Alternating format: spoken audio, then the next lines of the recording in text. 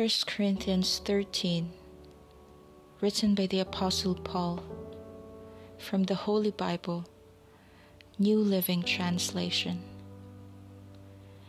If I could speak all the languages of earth and of angels, but didn't love others, I would only be a noisy gong or a clanging cymbal.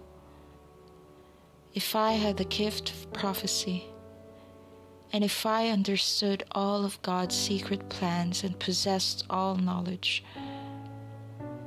and if I had such faith that I could move mountains, but didn't love others, I would be nothing. If I gave everything I have to the poor and even sacrificed my body, I could boast about it. But if I didn't love others, I would have gained nothing. Love is patient and kind. Love is not jealous or boastful or proud or rude. It does not demand its own way.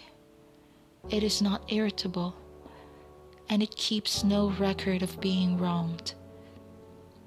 It does not rejoice about injustice, but rejoices whenever the truth wins out. Love never gives up, never loses faith, is always hopeful, and endures through every circumstance. Prophecy and speaking in unknown languages and special knowledge will become useless, but love will last forever. Now where knowledge is partial and incomplete, and even the gift of prophecy reveals only part of the whole picture. But when the time of perfection comes, these partial things will become useless.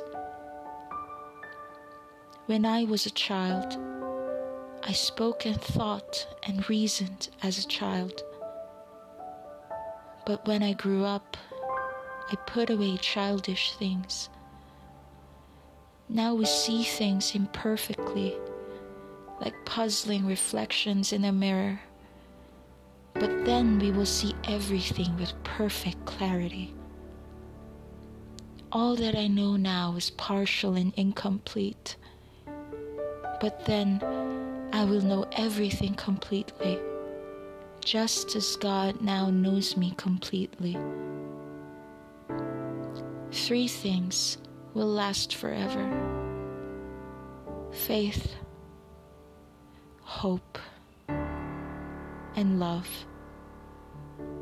And the greatest of these is love. 1 Corinthians 13, written by the Apostle Paul, from the Holy Bible, New Living Translation.